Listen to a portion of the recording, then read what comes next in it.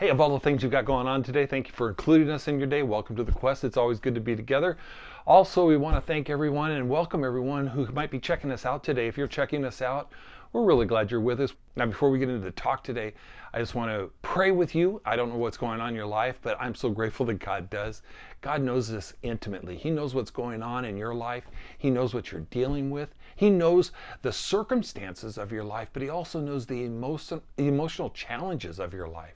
And I want to encourage you to make that connection today. I want to encourage you to relinquish whatever it is that you're holding on to. Maybe it's control, or maybe it's that you just have a desired outcome, but you don't really trust God with His desired outcome. There's a lot of different things. Maybe it's you're not really believing that God can and will provide for you. I want to encourage you, and I want to remind you that God knows you intimately and He wants to provide for you. We're going to look at that even a little bit today. So let's do me a favor. Let's pray together. Father, we love you. We thank you so very much for your presence that is with us at all times. And Father, right now at this moment, we just quiet ourselves. We turn our attention to you. We cast our cares to you. We relinquish the control of our lives for your will in our lives. Father, I ask that you would give us faith today for the challenges that we face, that you would give us peace that we need, that you would give us the joy and the strength that we need for life. And Father, you know each individual that's watching, you know the challenges that they're facing, and I pray that you would step in to their circumstances. I pray that you would step into their lives and that they would feel your presence. And Father, that you would give them the strength that they need, the faith they need, the peace and the joy, that you would give to us all the strength that we need. And Father, today, we just turn to you and ask that you would speak into our lives. You know what we need to hear. And so I ask that you would speak into our hearts and into our lives. Thank you for each person listening. Bless them today. Bless their families today. And Father, as they have made you a priority in their day, I ask that you would make yourself real to them as you honor and love them. And we ask that in Jesus' name. Amen. Listen, we're in a great series that we've entitled Summer 11. Summer at the Quest is always a time that we reconnect and reevaluate with how well are we loving as a church.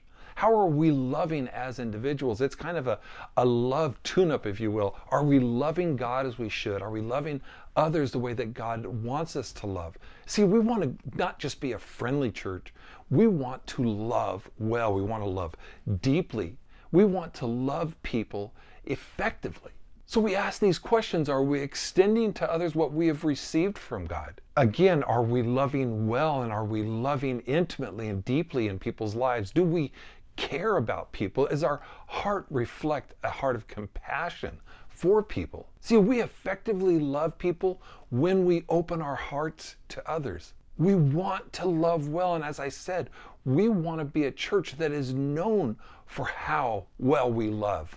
Paul writes about this kind of love in 1 Corinthians. He tells us what God's love looks like. And it's not just God's love, but this love is the love that God is producing in our lives. And he says it this way. He says, love is patient and love is kind. It does not envy. It does not boast. It is not proud. It does not dishonor others. It is not self-seeking. It is not easily angered. It keeps no record of wrongs.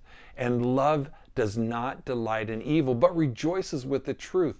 It always protects, and it always trusts, it always hopes, and it always perseveres. See, God's love in us touches the people around us. God's love in us displays God to those around us. In fact, Jesus even points out that how we love each other really matters. He said it this way. He said, your strong love for each other will prove to the world. It's going to show the world that you are my disciples. So I want us to get that. How we love really does matter. How we love each other really does matter. The love that God is shaping in us is different than the love that is in the world. It's different than our natural love. It is a supernatural love because it is created by God Himself. I want to get this really well for myself personally. I'm sure that you do too. When I say that I love somebody, I don't want to get frustrated with people. I want patience to be a part of my life. I want to be reminded that we all have flaws. We all make mistakes. I can't expect perfection out of other people. And I really want to work on this issue that my patience with others displays my awareness of God's patience with me. And I want to live in that towards other people. Also, when it comes to loving others, I want my love to be kind. I never want there to be an attitude in me that prevents God's kindness coming from me. I want the actions of my life to display that I care about others, that I really care. And so as we go through these attributes of what love is, I want us to apply them to our lives so that we're not just going through the motions. Our love is not just empty, but it is powerful because we're in touch with what God's love actually looks like. Love is patient, love is kind, and then what we're looking at today is love does not envy. So what is envy? Webster says that envy is a feeling of discontent, a resentful longing that is aroused by what other people might have, the good fortune that other people might be receiving, or maybe just who other people are. Envy can be about the possessions that other people have, the conditions of their life, even about who they are as a person, the qualities that they have as a person, internally as well as externally. But here's the thing, one of the reasons why envy is so bad, and you can write this down, envy fails to recognize God's blessings in our lives personally. We're so focused on what others have that we tend to fail to recognize all that we have been blessed with. It's hard because we live in a materialistic world, a superficial world. It's promoted by social media. It's where people post the highlights of their life. They post the very best of what they want others to see. They don't show the arguments at home or the struggles that they face. We see pictures of them smiling in a setting that we would love to experience. Here's what we need to remember. Jesus came to give us new life. Not a better life, but brand new life. And that new life is a different life.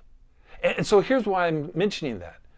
Envy is not a part of that new life that God has for us. Envy is a part of the old life, our natural life, the natural process of how we live without God. In fact, listen to the scripture of what it says. It says, once we too were foolish and disobedient, we were misled and became slaves to many lusts and pleasures. Our lives were full of evil and envy. And we hated each other, but when God our Savior revealed His kindness and love, He saved us not because of the righteous things that we had done, but because of His mercy. He washed away our sins, giving us new birth and new life through the Holy Spirit. The new life that God is shaping within us by the Holy Spirit has nothing to do with envy. So I want to look at some biblical definitions of what envy looks like. And the first one you can write down is this. It is resenting God's goodness in the lives of others. Feelings of bitterness and being annoyed and jealous at the blessings of God in the lives of others. Basically, what we're saying is something that I think is really terrible, and you can write it down too. It's that I deserve what God has given to you more than you deserve it. See, envy has a lot to do with pride and entitlement within us, where we internally evaluate ourselves over others. Remember, we can't love others if we think we're better than others. Envy prevents the love that God wants to display through us. And this is how envy prevents us from loving others. You can write it down. We look at others through a lens of selfishness. See, when we look at others through this lens of selfishness, we're not happy when others are blessed. We're not happy when they're happy. We want to be blessed. We want to be the one that is envied by others. See, Romans says it this way. It says that we're supposed to rejoice with those who rejoice and weep with those who weep. But envy can't rejoice with others because envy is more concerned with ourselves than with others. We can't celebrate for others. We only want to celebrate ourselves because envy is selfish. We can't love others when we're focused on ourselves. Another reason envy prevents us from loving others is this. We look at others through a lens of competition. We tend to get our self-worth from keeping up with the Joneses. Our self-worth becomes based on things and possessions and having more than others. It's more than having things. It's believing that we deserve these things or that we are better than others. So we should have these things. We should have the things that they have. In Philippians, it says this, it says, when you do things, do not let selfishness or pride be your guide. Instead, be humble and give more honor to others than to yourselves. Here's another reason that envy prevents us from loving others, and that's this. We look at others through a lens of bitterness. See, I believe that the way that this works is this way. We project our emotions on others. In other words, if they have more than us, if they have what we want, then they must think that they're better than us. When really, it's our issue, not their issue. We're projecting our selfishness onto others. We think that they are responding the way we would be responding. There's no way that we can love others with a heart of envy. Truthfully, love and envy cannot coexist. Because to love someone is to wish for their highest good. To not only desire the best for others, but to seek for the best to happen in the lives of others. To envy someone is to wish bad things upon them rather than good things for them. Here's another part of the biblical definition of envy, and it's this: ignoring God's goodness in our own lives. I kind of alluded to that at the beginning. Believe it or not, envy is a spiritual issue. And when we allow envy into our lives, what we're doing is we're ignoring God's goodness in our own lives. James says it this way, it says, but if you harbor bitterness, envy, and selfish ambition in your hearts, do not boast about it or deny the truth. Such wisdom does not come from heaven, but is earthly, unspiritual, and demonic even. See, envy sets us up against God who loves us and cares about us. Envy ignores God's activity in our lives and God's blessings on our lives. And basically what we're saying is this, you could write it down. What God has blessed me with is not enough. This is the ugliness of that kind of a statement. We may know that God has blessed us, but regardless of what we know, internally we feel like it's not good enough. So we disregard God's goodness.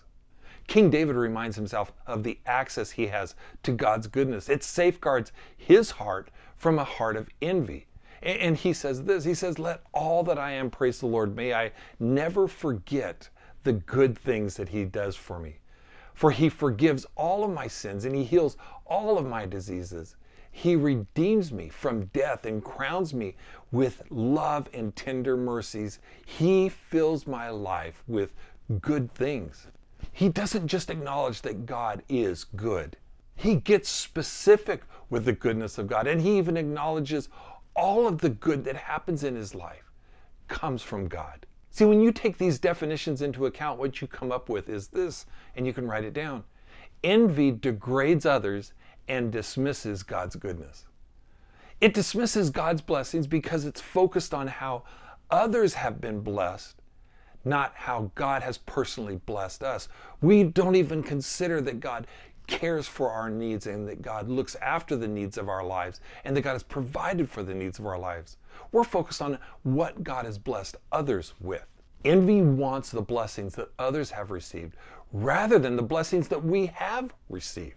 And we can't love God when we're out of touch and are unable to recognize his blessings in our lives, when we are no longer able to appreciate his blessings in our lives. See, we can't love others when all we see in them is what we want from them. See, envy affects how we see others. It affects how we see God. It affects how we see ourselves. And here's what happens. Pride is present when love is absent. Pride is turning the actions of love that we should have for others back towards ourselves. We ignore others because we're focused on ourselves, not others. We're not even focused on God. Philippians 2:3 again says this, don't let selfishness and prideful agendas take over. Embrace true humility and lift your heads to extend love to others. See, when our love is misdirected, pride will naturally come in and take over our lives. And here's why, you can write this down. Envy is a heart problem. At the heart of the problem is the problem of our heart. When we allow our lives to be controlled and governed by our sinful nature rather than by God's Spirit, that's when we have problems. And listen to what it says in Galatians. It says, When you follow the desires of your sinful nature, the results are very clear: sexual immorality, impurity, lustful pleasures, idolatry, sorcery, hostility, quarreling, jealousy, outburst of anger, selfish ambition, dissension, division, envy, drunkenness, wild parties, and other sins like these. Those are the expression of our lives when we follow our own sinful desires, our own sinful nature. See, the Apostle Paul knew the secret of keeping his heart free of envy. And he writes it this way. He says this: I've learned to be content in whatever situation I'm in.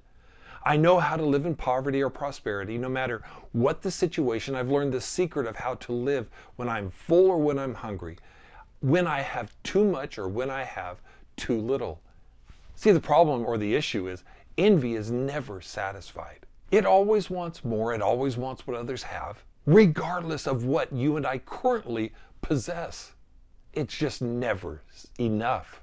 When Paul uses this word content, what he means is this: the word content means the ability to see our current situation as sufficient or enough. It's to be satisfied in life. And what Paul is saying is, God provides enough for me. See, envy causes us to be unsatisfied in life. It causes us to be unsatisfied with life. For many people, their current condition is not good enough. And we tend to naturally live with a sense of dissatisfaction. In Psalms, King David writes that God is aware of our days. He has his eyes on those who love him. He's aware of the conditions that we live in. And I love that it says this. Listen, in Psalms, it says, he cares for them when times are hard. Even in famine, they will have enough. Man, don't miss that. Because what he's saying is enough means, you write this down, it's not about how much we have, but the satisfaction with what we have. We are probably the most blessed people that have ever lived. We have so much, but we also tend to be unsatisfied with all that we have. See, the phone that we have is only good enough until the newest model comes out. And then all of a sudden, what is good enough is no longer good enough. It no longer satisfies. We, in our natural sense, have this tendency to look to things to satisfy us, when really God is the only one who can satisfy us. He's the only one that can satisfy our lives. In Psalms, once again, King David says it this way. He says, for he, God, satisfies the longing soul, and the hungry soul he fills with good things. See, we'll never have satisfaction in life without intimacy with the one who's provided life. And something you can write down is this: it's not about getting what we want, but trusting that God knows what we need. See, here's the thing. Do we trust that God knows what we need? Not just for today, but tomorrow, next week, next month? And that not only that he's aware of it, but that he will provide for those needs. Jesus says this: don't be concerned about what you will eat and what you will drink. Don't worry about such things. These things dominate the thoughts of unbelievers all over the world. But your Father already knows your needs. Seek the kingdom of God above all else, and he will give you everything you need. Don't miss that. God's going to provide everything you need when our focus is on the right thing. And when our focus is on his kingdom, loving God, loving people. See, your Heavenly Father knows your needs, and he's going to meet your needs. Put him first in all that you do and trust him with all of your circumstances. Let that trust remove the worry in your life and let it give you life. Last one. Enough means this: it's not about what we don't have. It's accepting that what God has provided for us is sufficient. And I feel like this is a huge one. Does what God provides for you satisfy you? The very nature of God is that he is generous and caring. That like a father provides for his kids, God provides for us. King David writes it again in Psalms. He says, the Lord is the provider of my life. Is God the provider of your life? Are you in touch with his provisions? But not only aware of them, do they satisfy you? Sometimes we tend to act like spoiled kids. We're not happy with what our parents have given us. We're not happy with what God has given to us. God doesn't provide bad gifts. He gives us the best. And he doesn't just give us little bits. Scripture says that this way, that God will generously provide all you need. Man, I want to encourage you to keep those scriptures close. When you're fearful or worried, read them. Pray them back to God. Remind yourself of what God has said in His Word. Let it challenge you to trust God. Remember this, that we will never experience enough in life until God is the one who satisfies our lives. It's so easy to replace God with stuff, with things that wear out, things that break down, things that fall apart. God never lets you down. He never walks off and leaves you. And He satisfies the desires of your life. Paul said this, he learned the secret to being content. It's not a shortcut. It's not just for a few of us. It's for all of us if we were willing to change our focus. And the first secret to being content is this. Don't focus on the people around you. Focus on God within you. Focus on your provider, not the provisions of others. Philippians says that I have the strength to face all conditions by the power that Christ gives me. I like how the Message says it. It says, whatever I have, wherever I am, I can make it through anything in the one who makes me who I am. You can make it through anything in life when God is the focus of your life, when Jesus is the focus of your life. Another change in focus that we need is this, you write down, trust that God who cares for you will provide for you. I mean, we've got to set our hearts in motion that the needs of my life are going to be satisfied by the God in my life. We don't have to worry about where's this coming from, where is that coming from. We don't have to worry about why we don't have what we think we need. We have to be aware that God is going to provide all that we need. He's looking to generously bless you. He's looking to care for you. Paul says it this way. He says, you can be sure that God will take care of everything you need. His generosity exceeding even yours in the glory that pours from Jesus. Man, I hope that you're in touch with that. I hope you're aware of that. But this brings up a really important point that I want you to write down. I think it's just so important for us. And it's this. God's blessings may not be complete in the moment, but we trust Him knowing He is good and He is not finished. Are you aware of that? Do you know that what you have may not be complete, but whatever it is that you need is going to come from God because God's not finished giving to you what you need? We really do need to hear that today. We can either look at an uncertain future or we can look to a God who provides for the uncertain future. Keep your heart open to others. Don't worry about what others have. Don't worry about what you don't have. Be grateful for all that God has given to you. Rejoice with those that are blessed. Know that God is in the process of blessing you, and He will always give you enough. Always. Because God is the one who satisfies your life.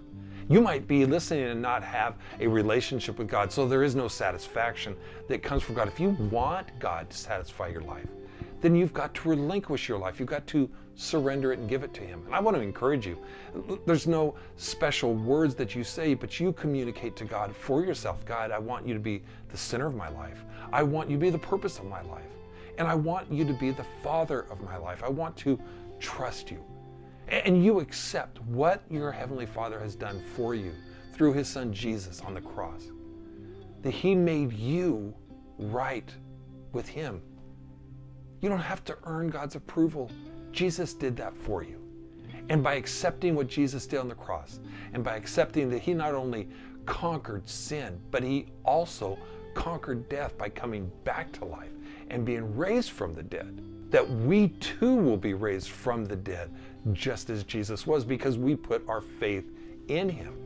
I want to encourage you to do that. Let's pray together. Father, we come to you and you know the needs of our lives. Father, you know that we first and foremost are spiritually depraved and we're spiritually void. We're spiritually empty. We're lacking without you. We need you to fill the emptiness of our lives. We need you to fill the void that you created for yourself in our lives.